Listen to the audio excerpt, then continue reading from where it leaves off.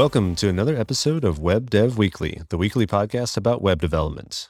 I'm Richard Gottlieb. And I'm Brad Garapi. And this week, we're bringing on another guest to the show. I want to welcome James Perkins to the show. He's a content creator at heart. He's a developer advocate at Tina CMS, but in his free time, he runs a YouTube channel, a Twitch stream, a podcast called Developers Hangout, but most importantly, he just launched a SaaS product called Roll Your Tweet that takes your tweet threads and turns them into blog posts. And I know he has a soapbox to stand on for this. Welcome to the show, James. Thanks for coming on. Thanks, guys. Thanks for having me. Really appreciate it. And yeah, I do have a giant soapbox to stand on, and I will die on the hill. Let's start there. What's your position on tweet threads? I hate them. They are the worst thing that's ever been invented in the world, and people should stop using them. Except from the people that want to use my product, then you guys can still use threads. Everyone else, just stop using them. I just find them to be, sort of lackluster at best. Like, people will miss context, or they'll just remove whole ideas out because they're like, it doesn't fit in 280 characters. And then it doesn't flow so well. And people aren't going to click on the next one if I include this detail. And then you end up with people not learning what they should be or taking away something from a thread that they shouldn't. Yeah, I always thought it was weird how, because it's this threaded thing, at any point in the thread, you can comment or retweet or, right? So it almost gives you a slice and dice approach to content, which I think, like you said, can kind of lead to misinterpretation or just parts of it being taken out of context. And there has been many times where I've received DMs from people telling me to stop gatekeeping because I tell people to turn their threads into blog posts.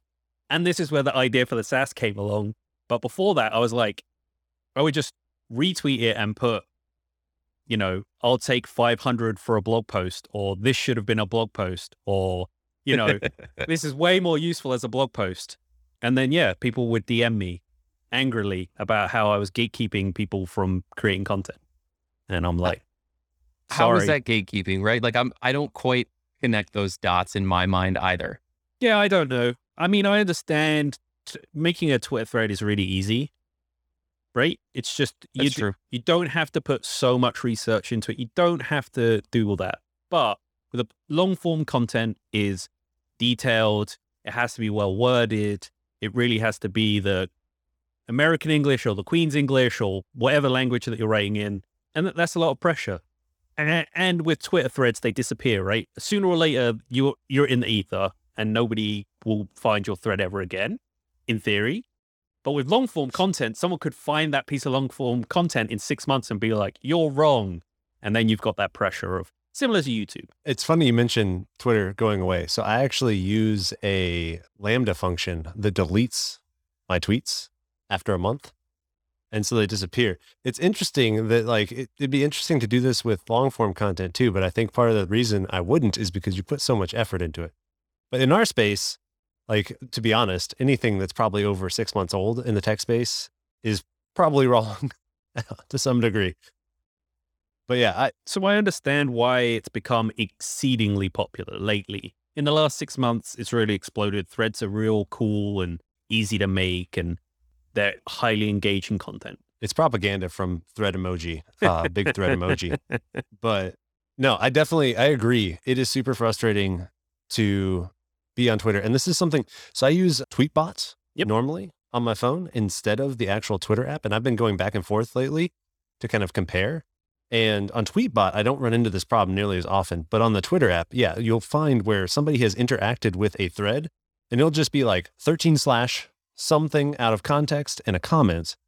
And then you're like, what is even going on here? And so you have to start digging around to figure out what's going on. So I agree with the premise that you have there, that they're not a great medium, especially on Twitter. It's kind of like abusing the platform, right? Like the idea was small, short content.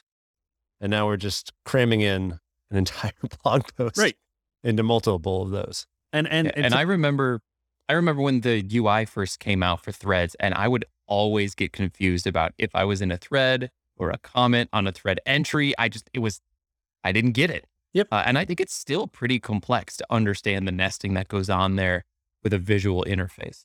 Yeah. And to put it in perspective, I had someone use the SaaS at some point, roll your tweet. I don't know whether or not they published it because I don't track any of that. I only track that they've basically pulled a thread, and the character count was over 2,000 words.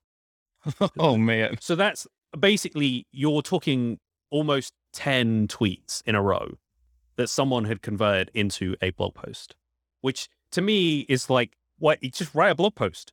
That is a decent blog post at that point. And yeah, it was insane. And I was like, okay, that seems fine, I guess. Like, cool, you'll use my platform. Great. But yeah, it's pretty crazy. But I think this is a content creator's dream, right? To come up with one idea or one piece of content and repurpose it in as many different ways as possible. So if a tweet thread can generate a blog post, you're part of the way there from like having a content pipeline that can be reused. And next thing you know, the blog post gets turned into a YouTube video and so on and so forth. This is really great. It's an enabling tool.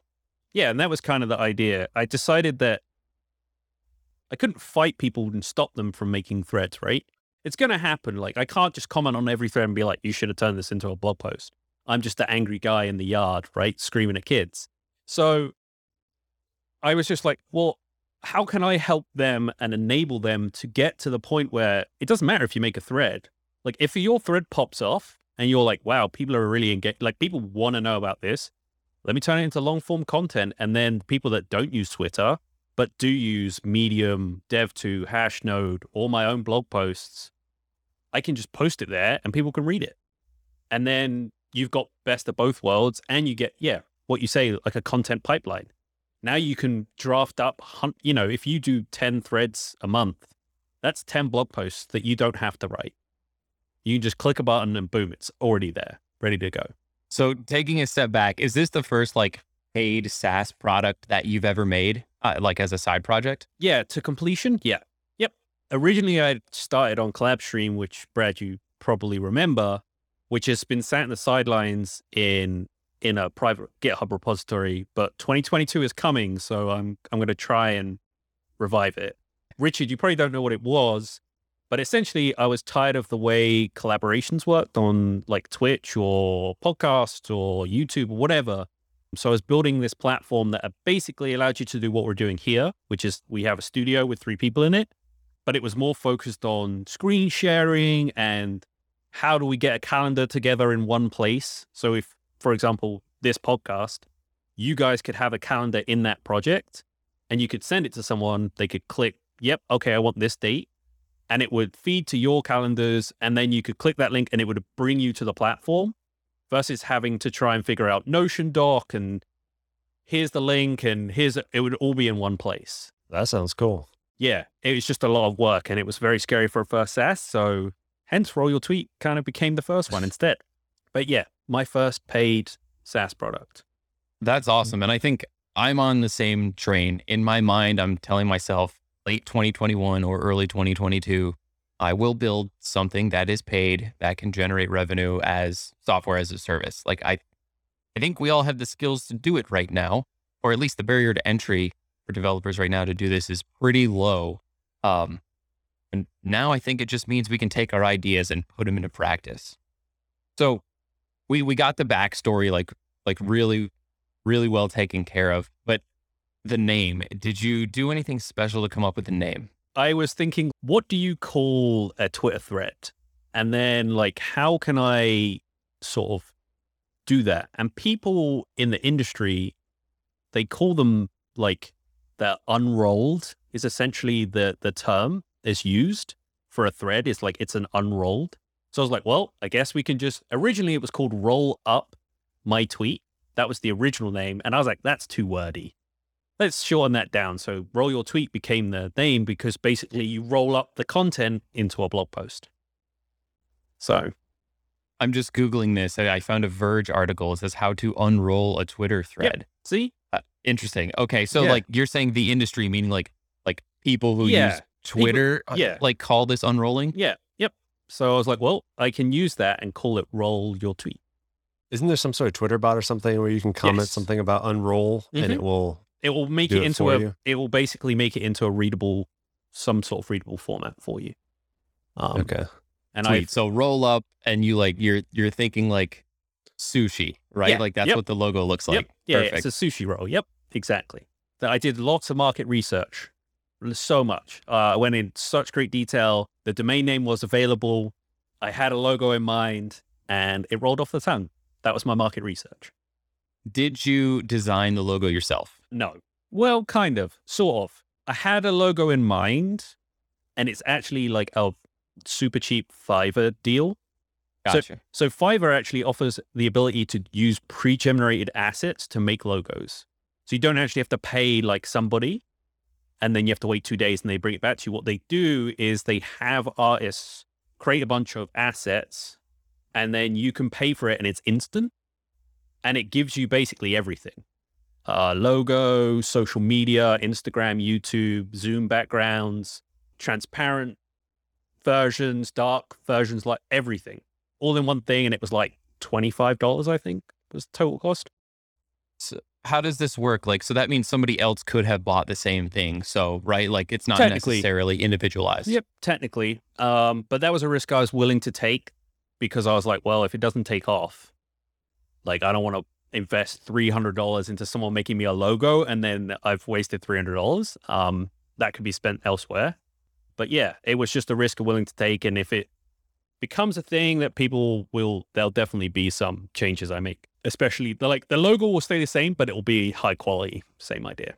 As you were starting this out, like it definitely sounds like you were kind of scratching your own itch with your wanting to take threads off of Twitter and put them into long form. Did you do any like research as far as seeing if people would actually be interested in that other than yourself, or were you just mostly solving your own problem and throwing it out there to see if other people wanted to solve that problem too? So it was a 50-50 mix here. It originally started as I'm making this and I'm mad about it. And I started it on a Twitch stream just randomly. I was like, I'm just going to build this thing.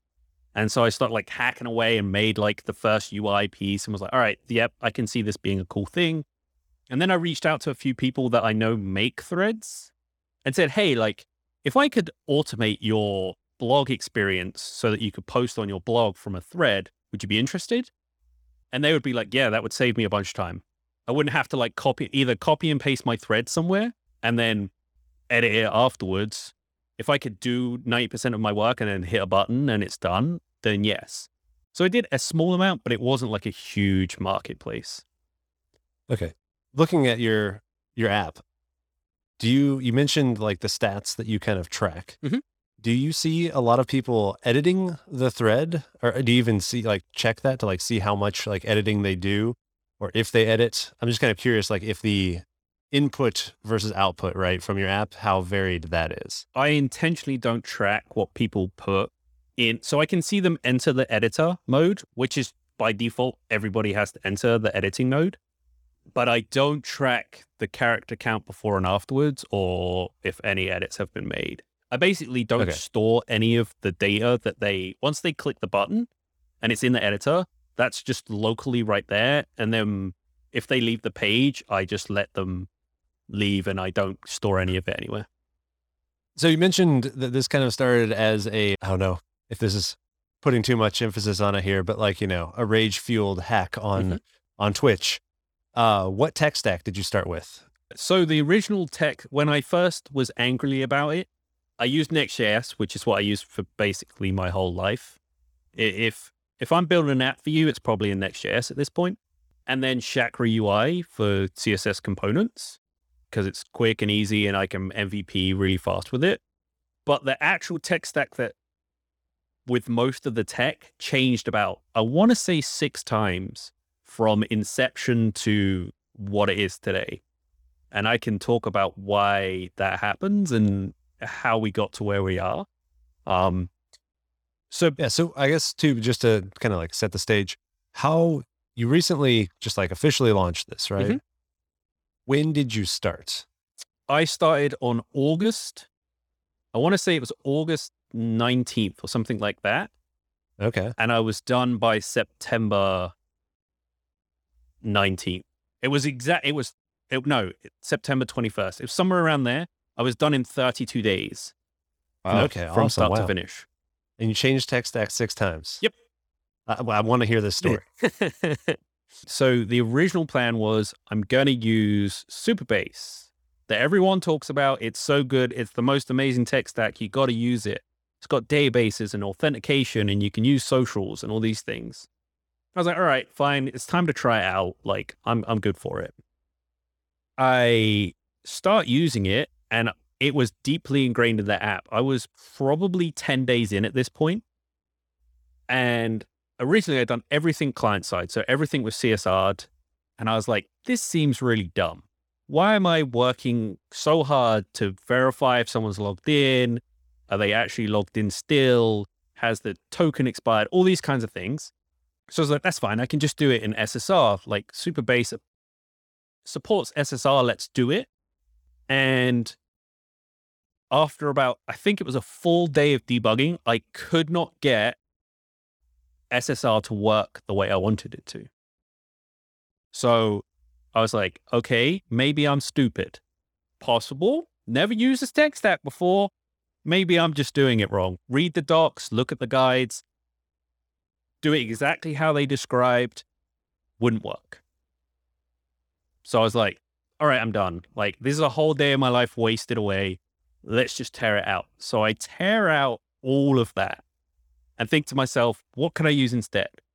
So people that know me in the industry, Clerk.dev, which is a Jamstack focused authentication provider, I hit them up and said, yo, I'm trying to build this SaaS. I want Twitter. Do you guys have it right now? And the founders were like, no, we don't, but we can prioritize it for you.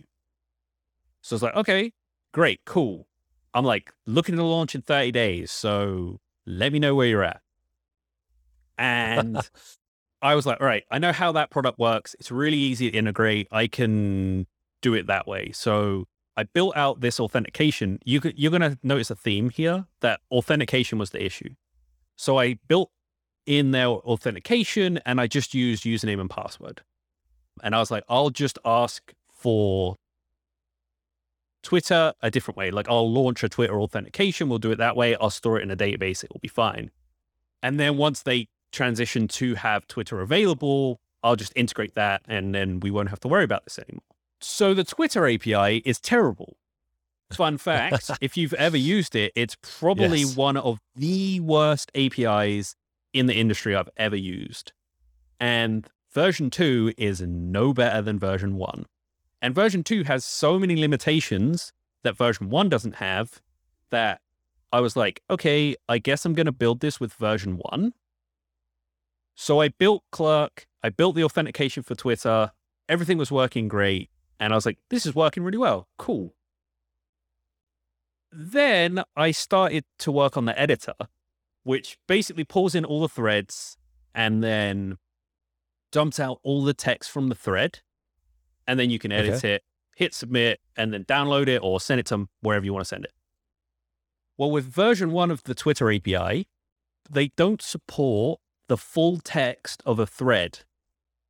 So they will give you the first number 1, the first original tweet will have all of the text available. Any subsequent piece of that thread will have the first insert amount of characters here, and then it's just an ellipses. And there's no way to get the full text out of threads. Do you have like at least the ID of the subsequent tweets so that you can like chain those requests? Yes, but it becomes incredibly complex when you have 10 or 15 or 20 in a row. Right. So I was like, okay, guess I'm switching to V2 then. So I switched to V2 and I can't get authentication to work the way that I want and get the correct permissions because there's 2 things that I want from the permissions. I just need to read your tweets. That part's easy, but I also need your email address. And the reason I need your email address is if you're a subscriber and you subscribe to the paid service, I need to be able to link that to Stripe somehow from the database. And if I don't have that, it makes it very complicated. So that goes on for a while and I'm trying to figure it out and I just can't get it to work just the way I want it to. And I'm getting more and more frustrated. So I hit up the clerk team and I'm like, hey, is Twitter coming anytime soon? Because if you guys can have it, that'd be great. They're like, nope, sorry. We're working on some cool stuff with the version 2 version. API is going to be cool. We're not ready for it. I'm like, okay, that's fine. So I start investigating other auth providers. I tried Magic Link from the team over there, and whoever said that their auth experience is good has never played around with a good auth experience. It was terrible. I integrated it in a demo app and I didn't even finish it. I just closed it and deleted it off my machine. And after using Clerk for so long and how well they've done authentication, their system just looks terrible. So fast forward a bit further and I was like, all right, you know what? I can just use Auth0, I guess. Let's go back. They have a Next.js SDK now. I know somebody that at least works there. So if I have issues, I can hit them up and be like, hey, how do we do this? And I know they support Twitter and I know it works. Those kind of essential pieces. And I know I can get the email address. So I end up, and in case anybody's listening, Auth0 is what I'm using now, today. Auth0 was semi-painful, but only for one reason, and that is because they don't provide the actual Twitter nickname by default, which sounds really strange, right? So my Twitter handle is James_R_Perkins. They don't actually provide that by default. I don't know if it's a bug or if it's just been something that they just never have added. But they have this really cool thing where essentially you can create actions after the fact that someone's logged in to pipe in pieces that could be missing or something that you want to change. So you just write a JavaScript function that says, hey, I want this, and they'll just pipe it in and you'll be able to get it out of the token they provide. So I hit up James quick and said, hey, how do I do this? Am I doing something wrong? And he was like, oh yeah, here's an old forum thread or something. Here's how you do it. And I was like, oh, okay. It's this really easy function. I'll just added that. And then I got all the pieces that I needed and it worked great with the V2 out of the gate. So at that point I was like, okay, I've picked an authentication provider. I'm not touching it ever again. This is going to be it. And then I had been using different databases just off the, cusp. I tried Firebase, but they're really expensive and they don't really work very well with Next.js, which Brad, I'm pretty sure you create videos on it, right? At some point? Yep. Yeah, it's just a pain. I've done videos on it. It's not the easiest to work with. So I floated a few different databases around and I just ended up falling in with FaunaDB, or Fauna as they're now known, who basically do transactional API calls. So you basically just say I don't know, create .collection users dot, and then whatever the data is, and it just pushes it up. And you don't have to worry about load on the database. You don't have to worry about keeping connections open. You don't have to worry about any of that. You could do 1 million requests and they'll just handle it on their side. So it's all scaled on their side versus on your side, keeping connections open. So that's what I'm using for a tech stack. So long story short, I'm using Next.js, Auth0, Fauna, and then I have some other things behind the scenes. I'm using Stripe for payments and I'm using Semtex for logging. I think that's what they're called. Is it Semtex? Hold on. If I type it, it'll come in because, it's Sematext, SEMA text. And it just makes it easy to dump out logs from Vercel. And then you can browse them and spend some time in there if you're getting errors or really long Lambda functions, things like that. One of the things that I've always found was tough building SaaS apps is somehow taking that user information and associating it with all of your other services. So I know that on your paid tier, you offer Dev2, Hashnode, and Medium integrations. So how do you take the user's authentication from there and kind of save it to their profile so that they can use it in the future? Do you have a separate database where you store stuff about the user? Yeah. So to give you a peek behind the scenes, I have one database and it is only the user's database. I don't store anything other than that. That's all I have. All the logs are purged after 7 days, and I don't store anything else. So I only have a user's table, and it's very manual right now. And the only reason it's manual, and this is not on me, this is pretty much, they're all, so Hashnode barely has an API and it barely works. Dev2 doesn't have OAuth currently. It's something that's in beta, I think, right now, or alpha. And then Medium, as far as I can tell, they don't do they basically have just like, here's an API key, put it somewhere and you can use it. So all three services right now are create an API key for me and just drop it in my settings and then save that. And I associate the user ID to those stored encrypted keys. And I just basically I decrypt them on the server and then make the requests for them. Gotcha. And then once OAuth is available, we'll start switching over to that. Like, I don't think Medium will ever have an OAuth. Their API was probably the worst of the three to work with. And I made it on a whim because I was like, people use Medium. Like, I guess I can build that API. What's good about the way my APIs work is regardless of how their API shape is, the shape that comes in is always the same. So building out new APIs takes seconds versus, like, the first one took probably an hour, but the subsequent ones, the shape is always the same coming in, and the shape only changes slightly because it's blog form. Like, there's not a lot of differences between the platforms, which made it really easy to push them out. We'll see how that goes with WordPress, because that's the next one on the list. Is there any risk of like those API keys expiring, or, the services cutting them off? Like, it's probably something you might have to handle in the future. It's definitely a risk. I'm watching the OAuth stuff for all three platforms. Mm-hmm. If they happen to decide that, like, yeah, we're not going to use API keys anymore, you've got to use this, that's fine. I'll be ahead of that. And yeah, of course, it's a risk that I'm willing to bet on right now.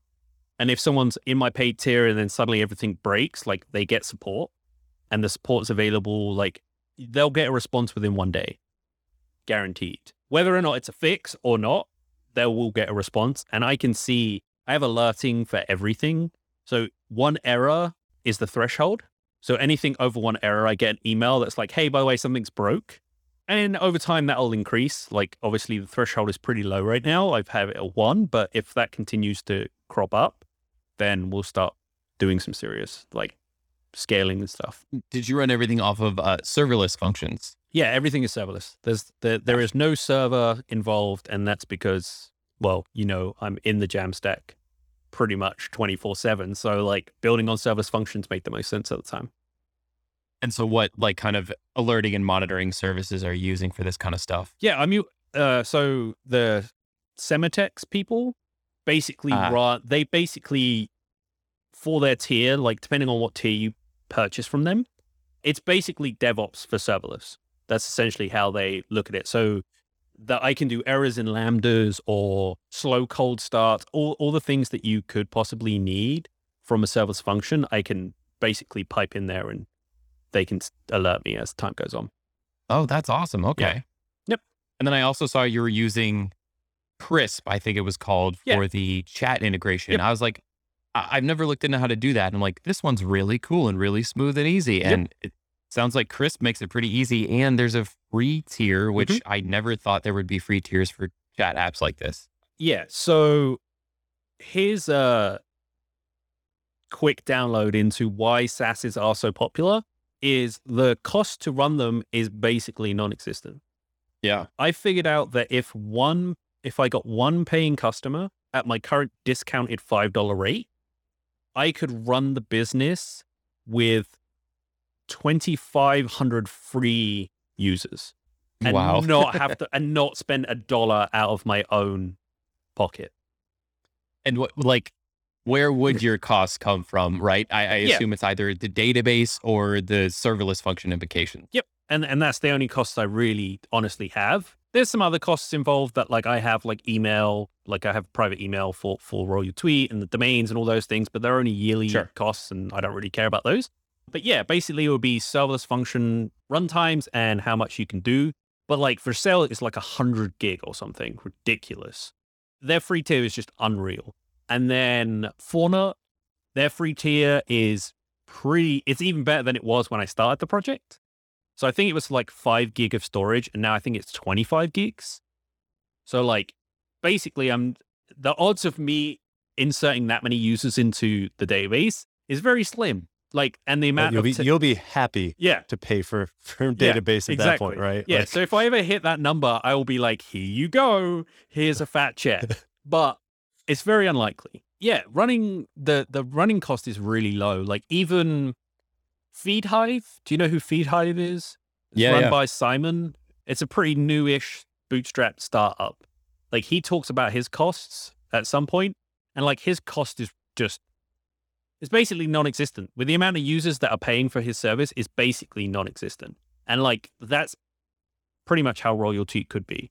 Like I could have easily a few thousand free tier users and never have to really worry about costs. that is awesome. How did you then decide like the different tiers of free versus paid and pricing? And Yeah, that was kind of hard. So at that point, I basically looked around the market and saw what people were charging for like, for example, like what does FeedHive charge somebody for using their tweet service?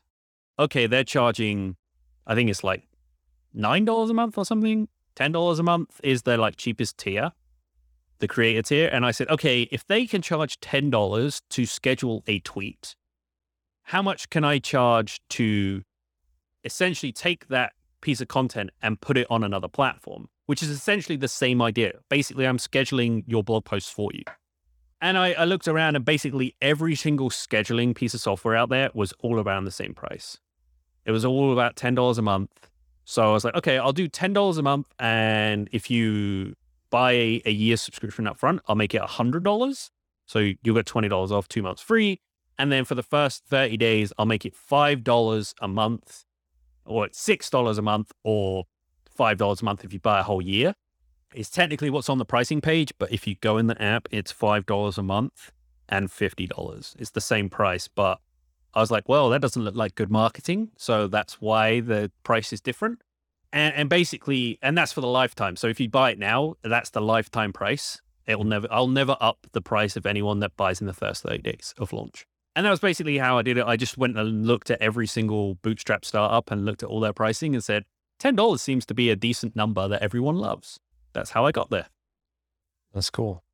So when you launched it at this point, how long ago? It's been I want to say it's a week. A week. Yeah, I think it's a week. How's it been going? Good. Okay, I can give you some stats if you'd like. Do you like guys like stats? Let's see. Yeah. I'm also curious, like from the James stats of what's it done to your time since it went live. Yeah, we can talk about both of those things. It was just over. I launched randomly, I think, on a Friday. It was Friday the 8th. So is that a week ago? Is it Friday today? I don't know what day it is anymore. Yeah, it was right at a week ago. Yeah, so it's exactly a week. So I've had 137 unique people enter the app one time. So at least made it into the editing experience at some point. And I've had 337 people actually just go to the marketing site and look at what I'm offering. Although the marketing site has changed since the launch. So I actually just did a bit of rebranding after some advice from a few people on Indie Hackers that were like, yeah, this is way too much. Like, cut this down, make it short and snappy, do this, do that. And I did that. So I went from 2 pages down to a single page. And it's literally like you see like a headline tag with a hero kind of style. Then it's like features and then it's price. And that's it. That's the whole site right now. So that has been what we're up to right now. So 137 people have at least tried the app at some point. And then, 265 unique people have visited Royal Tweet at some point, the marketing site. And of that, I have had one person reach out to me for discount pricing, and that's been it. And I've sold one $5 so far. in a week, which to me is like, cool. So $5, one premium user. It's paying for itself now, right? Yeah, exactly. It's paid for itself now. I can use that as marketing budget. And then time-wise, talking about time, my time in general, since I've launched, I've spent less than an hour on the app. And some of that was just like tiny UI bug fixes that were annoying me. But I was like, if I don't launch, I'll never launch, was basically where I was at. And people didn't even notice. Like, people were like, what are you talking about? What bug did you fix? And I was like, don't worry about it. Go ahead, Brad. This is awesome because that money is now coming in monthly, right? It's not a one and done thing. Like because this is a service, it's recurring income. And, now you have a couple options. You can work to bring more users on and add more features and grow the user base here. Or, you let it grow organically. And next thing you know, you pivot and you go make another one. And this is how you kind of start compounding, right? Putting your business hat on. You either, work on the one idea or make more of more SaaSes to kind of bump your income like that. Yep. Yeah. So there's two really types of like indie hacking SaaS builders out there. There's I'm all in on one SaaS idea. Like, this is it. Like, I'm going to make $1 million annually from this or whatever. And then the other ones are micro SaaS builders who build like 5 or 6 miniature micro SaaSes that don't do a whole lot, but bring a lot of value, make it $5 a month. It costs them probably $0 to maintain. And they get like, $500 monthly recurring. And then they build another one. And then they build another one. And then they've got like a portfolio of 10 or 15 of these micro SaaSes that take zero maintenance. It's like, okay, I got to up dependencies. Okay, my app still works. Great. And a lot of these people that are building them aren't even coding. They're using no code to build them fast. And they'll put them out. Like, it's incredible, like what people do out there. So looking back, like, what was the hardest part of building this? Was it the tech? Was it the marketing? What did you think was difficult? Except from the Twitter API, which is still horrendous. Apart from that, I think marketing and figuring out I know how to market for the most part. Like, I market myself pretty much every day. I market Tina almost every day. My YouTube channel, my Twitch, whatever. But it's very different when you're trying to market a application to people when they have no idea what's happening behind the scenes. Especially now, like a decade ago, it would have been much easier to acquire users because people had a lot of faith in what companies did with their data and things like that. So now it's very different, right? People are very skeptical. Like, I'm going to log in with my Twitter account. Like, what are you doing with my tweets? Or what are you doing with my profile? Or what are you doing with my, because technically part of the Twitter API is you can scrape their profile and you can grab their profile information. So once you've logged in and authenticated one time, technically I could go and scrape every single person's profile, grab their email if they've got their email, or links or locations. All that stuff is easily available. So it's very hard to persuade people that, like, it's safe. Yeah, this is one thing. So I will say, when I went to sign up, Twitter has changed where they do a good job of saying, hey, this could have access to. Yep. And like, to be honest, it's a little off-putting when it's like all your private lists, all of your DMs, all of these things, right? Just because you have to authenticate to like that level. And I wish that Twitter would give you, as a developer, more granular access to pieces. Yeah, so that was one of the hard things. It's it's almost all or nothing. Yeah. So it's like, hey, we can read all your tweets and do all these things, or we can do nothing. And that's your only options. And it kind of sucked. And I tried to keep mine to like the bare minimum to get what I needed, which essentially all I need is your profile and your email address. And the rest of it, I don't need any of it. I don't even actually read your tweets from your logged in account. I manually go out and use my own OAuth tokens to go and grab them from your own profile using your username. So once you've authenticated, I don't ever use your auth tokens, ever. So just because of the way the API works, and it's easier to do that than it is to try and have you. Otherwise, Twitter makes you re-authenticate almost every time. And the refresh token rate is like an hour. So like every time you logged into the app to build a new one, you'd have to log in. And then when you go to like you'd log in, I'd get your tweets, you'd click a button, you'd have to re-authenticate, and then I'd give you your thread. So it was very much just like basically Twitter, like, we're doing our best, but we're making it more complicated than it needs to be. I think one of the biggest challenges when I tried to build Murphy, which was my first SaaS, was somehow hooking up the payment methodology with essentially my users table, right? So it's Stripe understanding how to use their webhooks after things happen. And it was only one-time payment for me. And then getting that into the users table, I eventually just dropped all that by putting a price tag on it in the App Store because it was a PWA. However, you even went the harder way and you have, recurring subscriptions. How was testing that? Does Stripe make that easy? Or, how do you test what happens when a credit card no longer works or, any number of things can happen? So Stripe gets a 10 out of 10 for developer experience from me. I'm going to chime in and say Stripe is amazing from the developer experience. Sorry to interrupt. No. Yes, it blows me away. So when I already knew about Stripe because I worked for Plaid before I moved on. And so they have a deep coupling integration. So I knew quite a bit about their DX. So what they do really well is webhook testing is done so well at Stripe. It's just so easy. So essentially what I did to make this as easy as possible for me was I created a webhook listener, which is just an API route that Stripe can send anything to.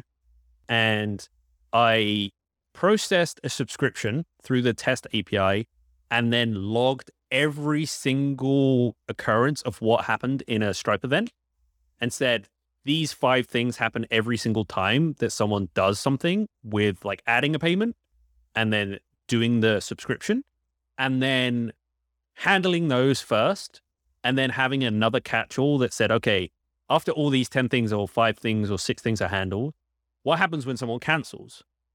And then handling those. So it becomes like a large, basically if-else statement that's in a webhook handler that says like, if this happens, do this. If this happens, do this. And there's some things like people get scared with subscriptions. They're like, oh God, like what happens if someone cancels and then I don't know about it and then they're using my service for free forever and I'm mad about it? Well, the webhooks are really good. 1. 2, Stripe has a feature that says like, if someone cancels, do you want to refund them immediately for like, let's say they subscribe for a month and they do 26 days. Do you want to refund them for the last 4 or 5 days? Or do you want them to run out to the end of the month?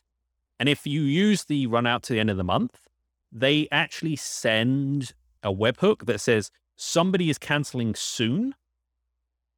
And it's when it happens, which is like they click the cancel button. And then one when it's 1 day out, and then again when it cancels. So basically you get like this thread of webhooks to remind you that like, hey, by the way, this person is going to cancel. Like maybe you want to send them an email or maybe you want to set their account.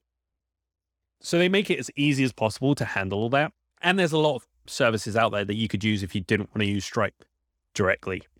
That's awesome. You could almost progressively enhance that where like, I don't want to implement that yet. I will literally do it manually. When I get a webhook from Stripe, email me, and then you're like, okay, now I want to invest the time into coding this. I will send a drip email to the person saying, hey, you're going to run a next amount of days. Do you want to sign up again? And then when it reaches the end, you run the code that says, okay, bye. Yep. You're done skis. And 100% right now, the cancellation through the platform is a manual process for me. So I actually have, so only for everything else is automated. The only part that isn't is canceling the subscription. And that was because I was like, well, the odds of like 100 people subscribing and canceling in the first 30 days is slim. And if it does happen, I can do it myself. So I have a cron job that sends me an email if anyone goes through this, the cancellation. 1, so that I can reach out to them and find out like user feedback and be like, why did you cancel? Like what wasn't working for you? Like, what do you want to see as changes? Is there a way we can retain you? Those kinds of things. And then 2, I can just manually go into the database and just turn subscribe from true to false and then hit save. So I've heard about stuff like this where it's like literally you invest your engineering just as far as the customer journey goes. So first you just build a landing page because that's all you got, and then you build the app homepage, and then, you go down all these customer journeys and you actually don't implement any of the cancellation or goodbye type processes because it's engineering effort wasted at that point.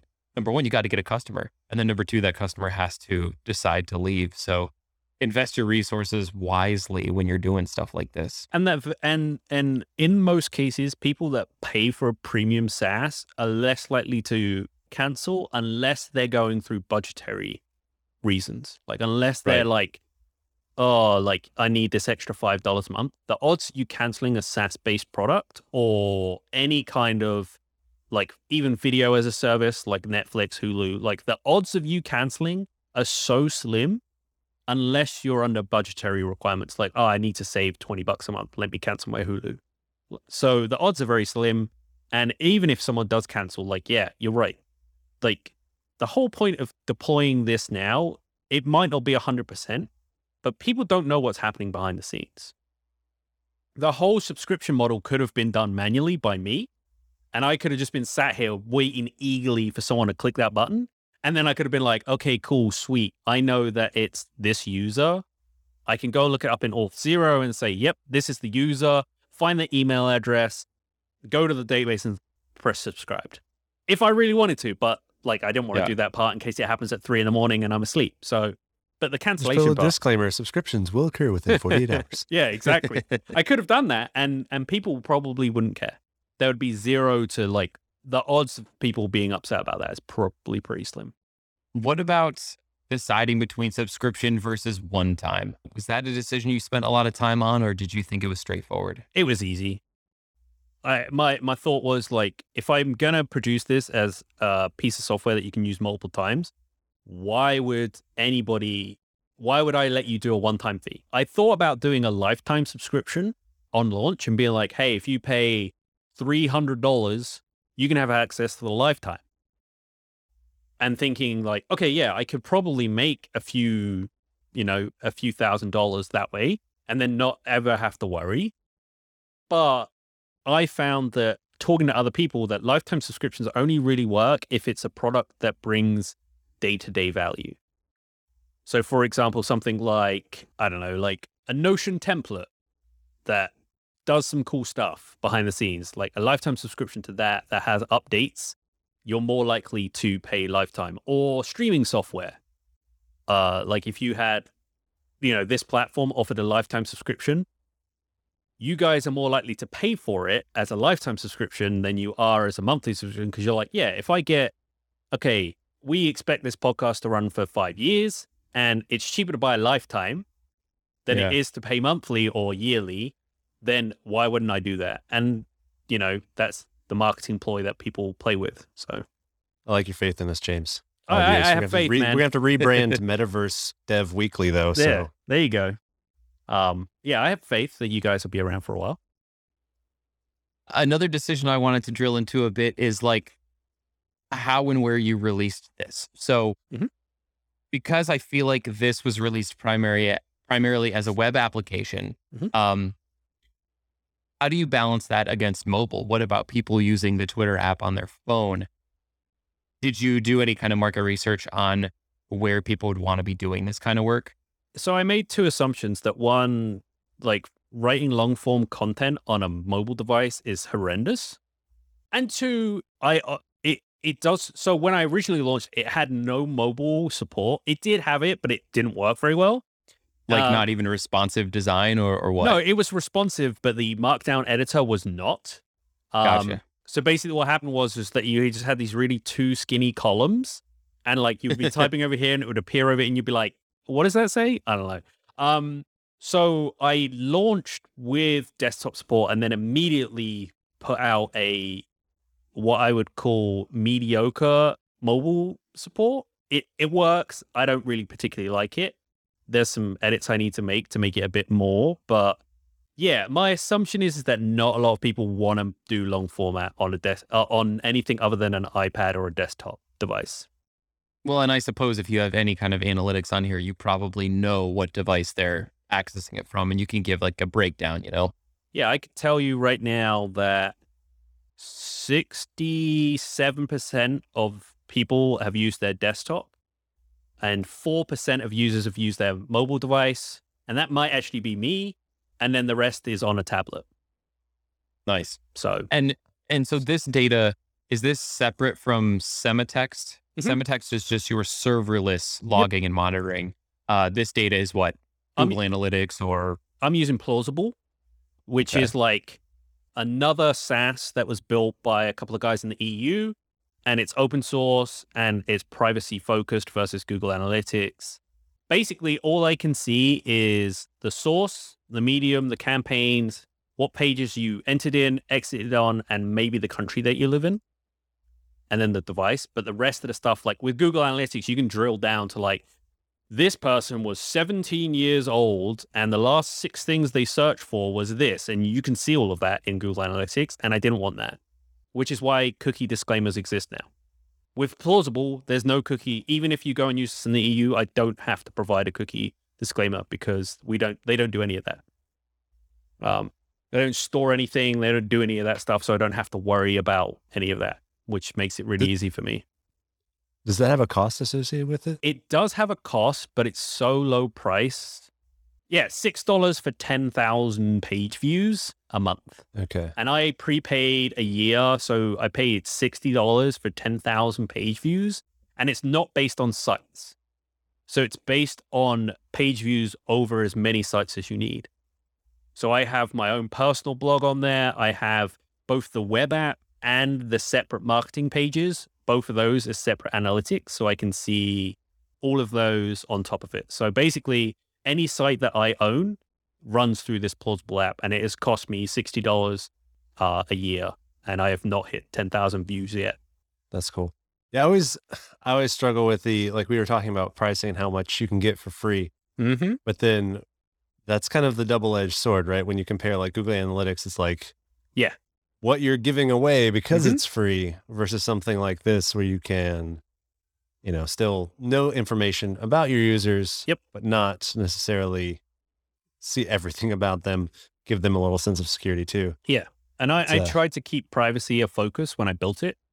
I don't care what you're tweeting about or sending to platforms or downloading as Markdown. Like, I don't care.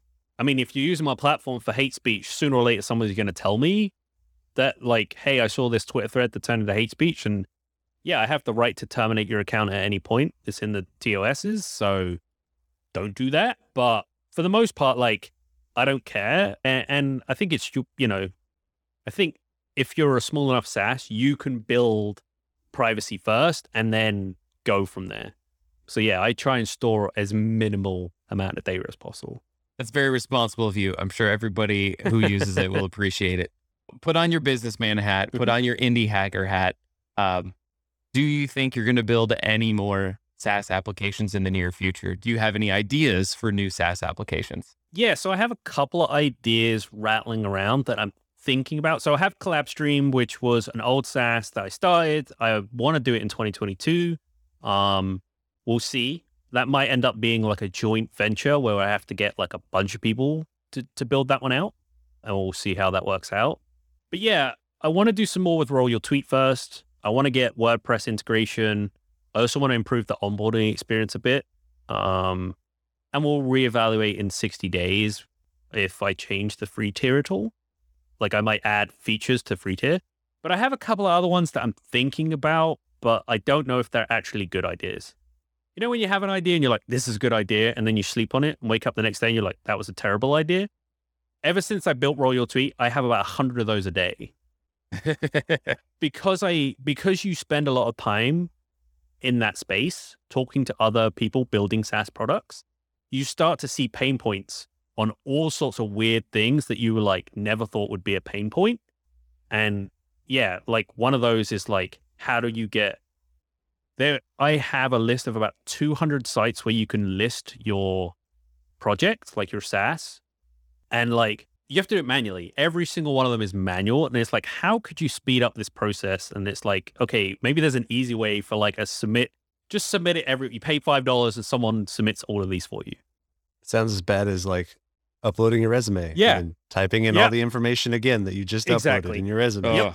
Yeah. So exactly that times 10. Cause you're like, you have to do like screenshots and video and like how much it costs. And like, are you going to offer something like a discount if someone uses this link? Like there's a whole like different world out there of like things that you can do. And I think I submitted mine to 50 and then I was like, and I'm done. Like, and there's like this long lead time from when you submit to whether they approve and put it on their site. And it's like months. So by the time they submit, like everything that I've written probably doesn't apply anymore by the time you get there, unless you pay them like hundreds of dollars and then they'll move it up the list. I will say this. I think you put a whole lot more thought into Roll Your Tweet. Upfront research, development time, marketing time, all that stuff, more than I ever did for Murphy. So I think you're definitely on the right track for doing this right. And if you keep churning out ideas, they're just going to keep getting better. Yeah. And then that's the idea. And like, you know, I think it was a good learning experience for me. And like, I'm going to make a YouTube video on it, like what I've learned and like how that all worked out and like how much money have I made and how much money did I spend and what's the cost breakdown, all those things. Because it's super interesting. Like I went with this idea that like, I'm going to build this product and it's going to cost me hundreds of dollars a month to run. And like, once you get to the brass tacks, it's like, no, it doesn't.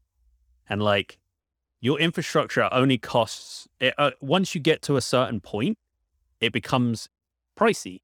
But before that, you can make thousands, if not tens to hundreds of thousands of dollars before you spend more than, you know, a couple $100 a month at most. And I've seen that like in the indie hacker community, there's people making millions annually now from one app and it costs them like, you know, I made $1 million in revenue and it cost me like $2,000 to run this. And you're like, wait, what? How does that make sense? Like, yeah, I'll take one of those, please. Yeah, I'll take that idea for $10, please. And like, yeah, it's very much like that. So yeah, I have a few more ideas. We'll see what happens. I'm looking forward to your Roll Your SaaS project. There you go. Submit it to all these different places. There you go. Roll Your SaaS. I'm seeing like a branding opportunity here. Maybe. I don't know. I think that one would have to be like DoorDash. The origins of DoorDash was you submitted it online and then somebody would call the restaurant and then place your order via phone. Then they would text their drivers and they only had like 3 and people would rotate the drivers. So it'd be like 5 people would rotate. They would text the drivers and be like, hey, I have a delivery at this address. And then they would update the website like, yep, it's on its way. I imagine that's how Roll Your SaaS would be if I built that project. It would just mechanical Turk behind the scenes. Yeah. It would be very much just me paying people pennies on the dollar to like fill out forms. What's the meme that AI is actually all people behind the scenes? Yeah, exactly. That's how I imagine it would be. So once again, this has been James Perkins with his brand new SaaS product, Roll Your Tweet. You can go check it out at rollyourtweet.com. Use the free tier. Subscribe if you want integrations with things like Dev2, Ashnode, Medium. James, thanks so much for coming on. Thanks for having me. Really had a good time. Yeah, we appreciate it, definitely. And thanks to y'all for tuning into Web Dev Weekly. If you haven't already, make sure you subscribe in your podcast player. Check us out on Twitter. You can find our handles in the show notes. We also have a Discord community. The link is in the show notes. And one last link that's new this week is a link to ask questions. If you have a question for us, a topic you want us to discuss, a link to a form to ask us questions is now in the show notes. So give that a look. See you next week.